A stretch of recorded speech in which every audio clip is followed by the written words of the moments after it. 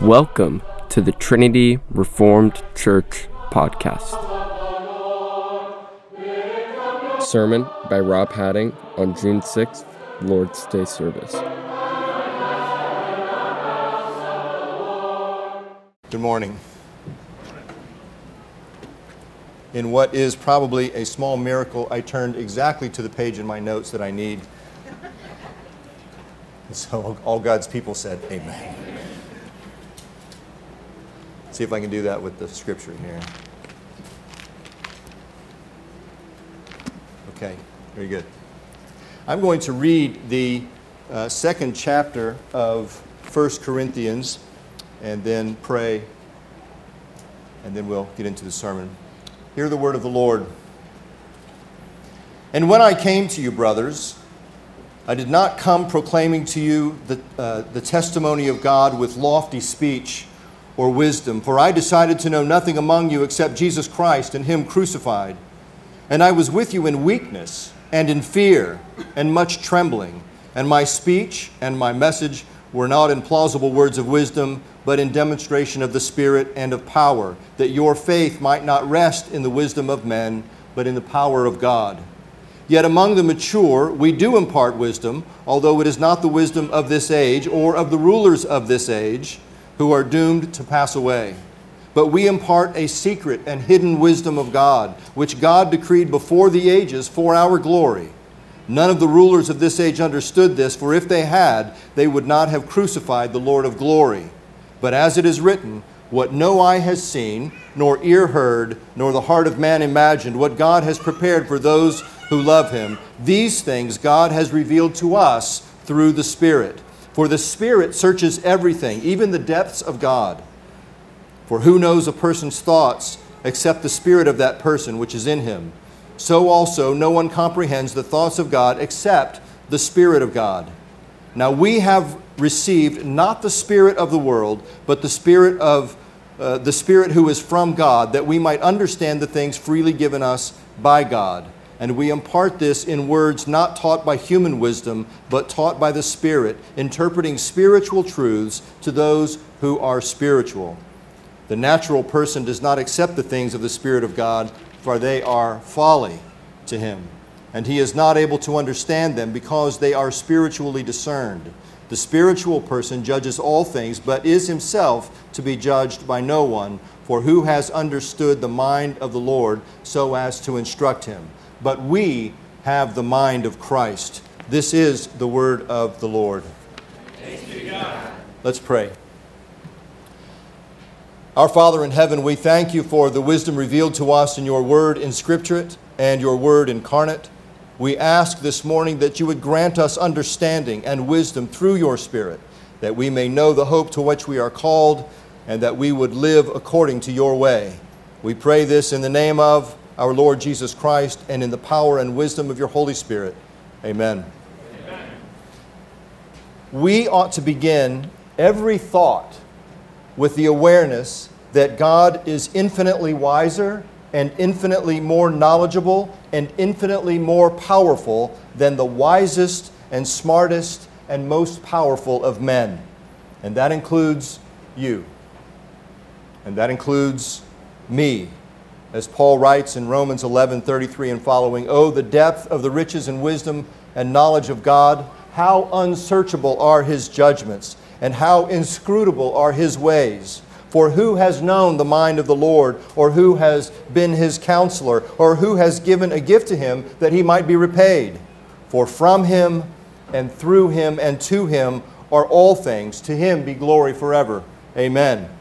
And Yahweh speaks through the prophet Isaiah in chapter 55, "For my thoughts are not your thoughts, neither are your ways my ways, declares Yahweh. For as the heavens are higher than the earth, so are my ways higher than your ways, and my thoughts than your thoughts."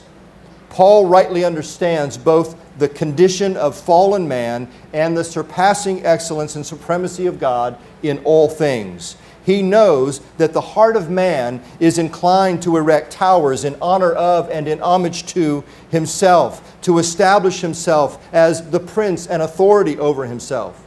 And God is fully aware, or Paul is fully aware of man's utter inability to achieve the glory he seeks and the futility of his efforts to attain to righteousness by means of his own thoughts and deeds, even if his attempts are by means of law-keeping. Paul's assessment, to press it to its logical conclusion, is that man is dead in his trespasses and sins, and he is cut off not only from wisdom and from knowledge and from power, but from life itself. And he knows that God, the creator and sustainer of all things, who, though accessible because he has condescended to make himself known through creation and by special revelation, is altogether distinct from us. His judgments are unsearchable and his ways are inscrutable. In proclaiming a crucified Messiah, Paul is turning conventional wisdom and conventional understandings of wisdom and power on their respective heads. The wisdom and power of God, which is a stumbling block to the Jews and folly to the Gentiles, is unlike anything anyone would have expected, even his disciples, though he had been quite explicit with them. After Jesus had been crucified and buried and resurrected, he walked with two of his disciples on the road to Emmaus, who were leaving Jerusalem. Their expectation was something quite different than what had happened. They said to Jesus as he walked with him that he was a man who was a prophet, mighty in deed and word before God and all people. And now our chief priests and rulers delivered him up to be condemned to death and crucified him. But we had hoped that he would be the one to redeem Israel. We had hoped that he was the one to redeem Israel. Even to his disciples who had walked with him, who had heard him teach, who had witnessed his miraculous deeds, to them it was inconceivable that a man crucified and dead and in the ground could be of much use at all. They had even heard that some of the women testified that he was alive. And if his disciples had a hard time believing that he was alive, that he had been resurrected, how much more those who had not seen and heard and witnessed the works of Jesus. But Paul's message is precisely and simply this. And when he declares the gospel, this good news of salvation for both Jews and Gentiles, he doesn't try to dress it up with impressive rhetoric or beguiling brilliance. He comes straight ahead with the story of a cross. Because if he attempted to improve upon the gospel, if he attempted to shine it up, to make it sound more plausible, he would empty the cross of its power. Up to this point in the letter to the Corinthians, Paul has been contrasting natural wisdom, humanly wisdom, worldly wisdom with the cross of Christ. That is the wisdom of the Greeks, the wisdom of the Greeks who pursue and covet wisdom with all of its attendant power structures and so on, is confronted by Jesus, who is himself the power of God and the wisdom of God. Paul is saying, your wisdom is not wisdom. Here is wisdom, a crucified Messiah. And the notion of a crucified deliverer is foolishness to the Greeks. It doesn't make any sense. How could a dead man be a Messiah? How could a dead man be a deliverer? How could a dead man be a king? His time is clearly up. And to the Jews, it was a stumbling block. They had hoped that he would be the one to redeem Israel. They had hoped that he would be the deliverer of Israel. But now that's not possible because he is dead. But Paul says, a crucified Messiah, a Messiah who was delivered up to be killed, to be murdered, is the wisdom and power of God. In the opening paragraph of chapter 2, the apostle says that among the Corinthians, he was determined to know nothing among them except Christ and him crucified. That is to say that what was absurd to the thinking of the day, what they had no category for, both among Jews and Gentiles, right? This is everybody. This is all the people. This is exactly what he was going to drill down on. This point that you have no category for, this thing that is absurd to you, this thing to you that is foolishness, and this thing that causes you problem is precisely where I'm going to invest all of my energy. This is the thing that you must know. This is the thing that you must believe. And we have to imagine that for a great number of people in Paul's time in Corinth, this was simply unsatisfying. It didn't work. It wasn't a good explanation for anything. It made no sense. And to make that a little more challenging, Paul's style, his manner of delivery, his speaking skills apparently did not comport with the rhetorical fashions of the day. So Paul says, I've got this message that you don't get. And I might not be saying it with pretty words, but if you don't believe this, you will die. You will perish.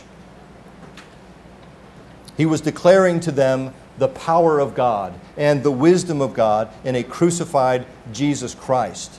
But they were more committed to what made sense already. They had a reality. We do this in our lives. Every one of us, every human being does this. We get a concept of reality based on where we live, who our people are, what our customs are, what CNN tells us or Fox News or whatever. This is how we construct our reality. And so the people at Corinth were just like this. They had a reality. They had a way of understanding the world. It was a pagan way of understanding the world, but they had a way of understanding it nonetheless. And what Paul is doing with the message of a crucified Messiah is he is confronting not just their religious ideas, he's not just confronting their opinions about things, he is confronting reality. The world as you know it is wrong. Now imagine someone saying that to you. Everything you know about everything is wrong. You got to change.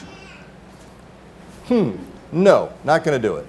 Right? That's not how this works. He's confronting reality, and he is doing so in a way that sidesteps the appeal of eloquence and wisdom. He goes straight to the heart. My speech and my message were not in plausible words of wisdom, but in the demonstration of the Spirit and of power, that your faith might not rest in the wisdom of men, but that your faith might rest in the power of God.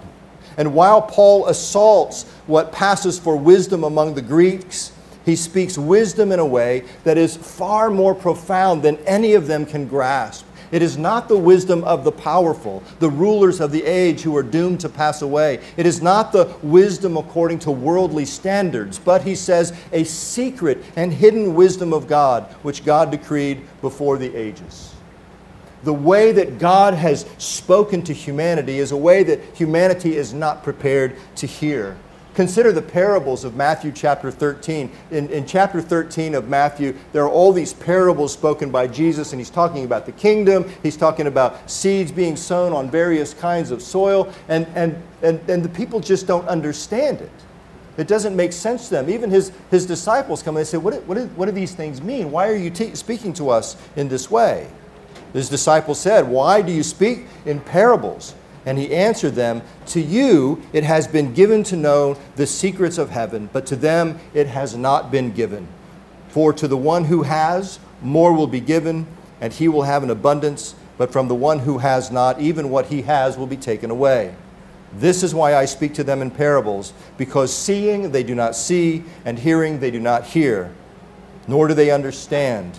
Indeed, in their case, the prophecy of Isaiah is fulfilled that says, you will indeed hear but never understand, and you will indeed see but never perceive. For this people's hearts have grown dull, and with their ears they can barely hear, and their eyes they have closed, lest they should see with their eyes, and hear with their ears, and understand with their heart, and turn, and I would heal them.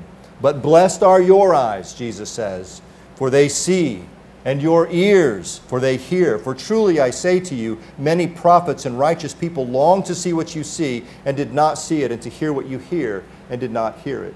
Jesus uses parables to speak wisdom, to confound those who are the quote-unquote wise, but to reveal himself to those to whom he has chosen to reveal himself.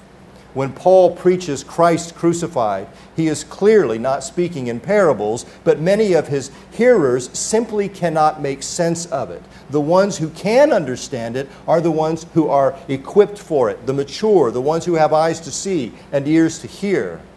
To the ones who cannot see and hear, the message of Christ is silliness at best and a dangerous threat at worst.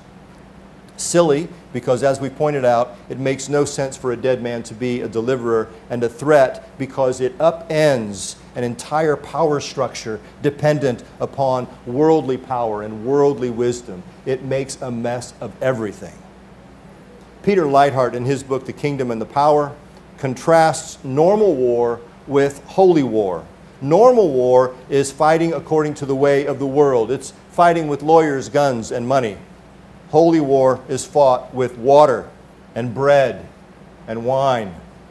How in the world are you going to beat the Russians with baptism? Or whoever the enemy du jour is, right? How are you going to beat them with baptism? How are you going to beat them with bread and wine? How are you going to beat them like this with what we're doing? It doesn't make sense if our paradigm is this worldly. If we are operating with the wisdom of this world, that just doesn't make any sense at all. But that is exactly how God moves in the world. That is exactly how God is changing the world. He is speaking Christ to us. He is giving us Christ in bread and in wine.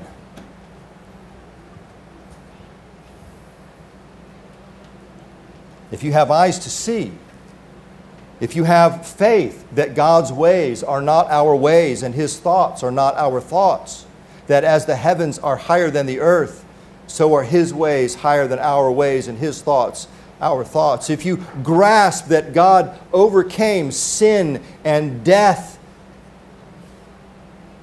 in the death of the sinless, if you believe that the cross, an instrument of evil, is the means by which the ultimate good is achieved, well, then it's the only thing that makes sense.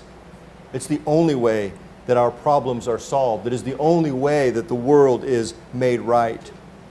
And if the powerful of the age understood this, they would not have crucified Jesus, the Lord of glory. But they didn't understand. They didn't get it. They didn't make sense of it. Why? Because it had not been revealed to them. As Jesus spoke in parables, not only to reveal the kingdom to His disciples, but also to conceal the kingdom from those who were hostile to the kingdom, so the gospel of Jesus Christ is apprehended by some and rejected by others. To some, to those who are perishing, the gospel actually is the fragrance of death. We smell like death to those who are perishing. To those who are going down into the pit, the message of life that we have sounds like a message of death. Paul says in 2 Corinthians that we are the smell from death to death. But to those who are being saved, we are the aroma of life to life.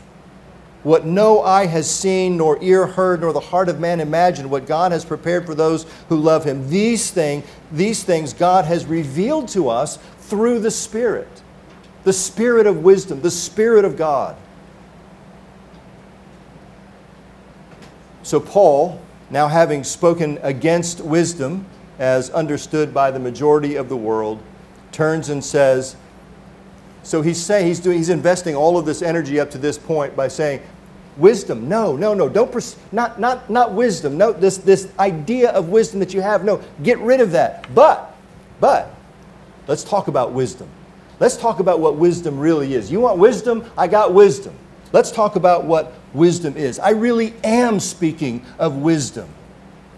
And this is a rhetorical wordplay that Paul employs often to drive home the point that he intends to make. So in Philippians 3, Paul is warning the church at Philippi against those who would come and insist on circumcision as a necessary act to be a Christian, right? You had to be a Jew first to become a Christian. And about those people, he says, look out for the dogs.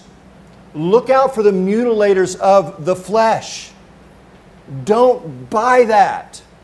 But then he uses the same language and he says, we are the circumcision.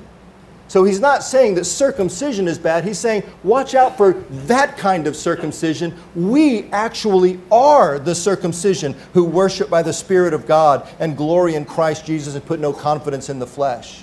He rejects the old world way and insists upon the new world reality that was signified in the old. He continues in that passage to say, now, if you want confidence in the flesh, man, I've got creds. Right? I've got credibility. If you want to see somebody who's got confidence in the flesh, I have reason for confidence in the flesh also. If anyone thinks he has reason for confidence in the flesh, I've got more. I was circumcised on the 8th day, of the people of Israel, of the tribe of Benjamin, a Hebrew of Hebrews, as to the law, a Pharisee, as to zeal, a persecutor of the church, as to righteousness under the law, blameless. I've got all kinds of credibility if you want credibility in the flesh. Now put a pin there, and I'm going to come back to that in a minute. It's similar to what he does in 2 Corinthians 11 and 12. And he says, since many are boasting according to the flesh, I'll show you boasting. Do they boast of visions and revelations? Well, hang on to your hats, because I've got bigger things to say about that. But where it ends up is Paul boasting not of anything that he had done, but he ends up boasting of his suffering. He ends up boasting in his weakness. In Philippians 3, he says, everything that I have gained in the flesh is actually loss. It is skubalon, it is refuse. But in 2 Corinthians 12, he boasts of weakness and suffering so that the power of Christ may rest on him. These examples are actually very on point to our discussion in 1 Corinthians, because in 1 Corinthians, Paul is confronting the pride of men who would find their wisdom and find in their wisdom an occasion for boasting. Look how wise I am. Look how eloquent I am. Look how powerful I am because of my speech. But Paul says, let the one who boasts boast in the Lord. In both of these examples, Paul leads us down a path to his own conformity to Christ's sufferings, to Christ's weaknesses, and to Christ's death. In other words, the cross. All things come to the cross for Paul. And it is the cross that is the content of true wisdom. If we want to have wisdom, if we want to understand what wisdom is, we must understand the cross of Jesus Christ. It's a great paradox, of course, that life comes through death. That through humiliation comes exaltation. That through setting aside all one possesses, he gains everything. That through being cursed, one is ultimately and infinitely blessed. That by being pierced through, someone is made whole. That by being stripped of all covering, one is clothed with righteousness. This is turning wisdom on its head. This is Paul's agenda. It is the wisdom of the world that Paul is set against, and the wisdom that Paul presents is dead set against. The wisdom of the world is dead set against. It is the grasping, tower-building, power-grabbing, self-accumulating, self-satisfied, self-deifying, glory-seeking man who is honored and exalted in this world. But the wisdom of God, the true wisdom, is the Son of God and His cross. And it is revealed to us through the Spirit of God. The Spirit plumbs the depths of God, for it is His Spirit. And the Spirit has been given to us. The Spirit has been given to us at Pentecost. The Spirit has descended upon the church and has helped us to understand the mind of God and to appropriately understand all things that have been given to us freely by God. The Spirit empowers us by teaching us spiritual truths, the true wisdom of God. And he concludes this chapter by saying, we have the mind of Christ. We, the people of God, we, the church, have the mind of Christ. Now, what Paul is talking about here is not having had a brain transplant, right? Rather, he's telling us that we who are spiritual, equipped to apprehend spiritual things by means of the Spirit of God, are set right in our thinking. Our ability to think rightly about the world has been put right. We understand the world and everything in it according to the new creation, and we live according to new creation reality. The reality established at the cross when the King of Glory suffered and died. On the cross, God disarms the rulers and authorities, the wise and the powerful, and He puts them to open shame by triumphing over them in Christ. You want wisdom? You want wisdom? You want to be wise? Let me give you wisdom. Have this mind among yourselves, which is yours in Christ Jesus, who, though He was in the form of God, did not count equality with God a thing to be grasped, but emptied Himself by taking the form of a servant, being born in the likeness of men, and being found in human form, He humbled Himself by becoming obedient to the point of death, even death on a cross. Have this mind among yourselves. Let this be your mind, this self-emptying, giving, sacrificing, obedient way of being. Let that be your mind, because that is the mind of Christ. That is the mind of wisdom. But there's more. It's not just being killed, being crucified, letting your life go. In doing that, as I said before, we gain everything. True wisdom has a promise. True wisdom is the promise that we will understand things rightly, that we will let go of the things that don't matter and we will cling to what does matter.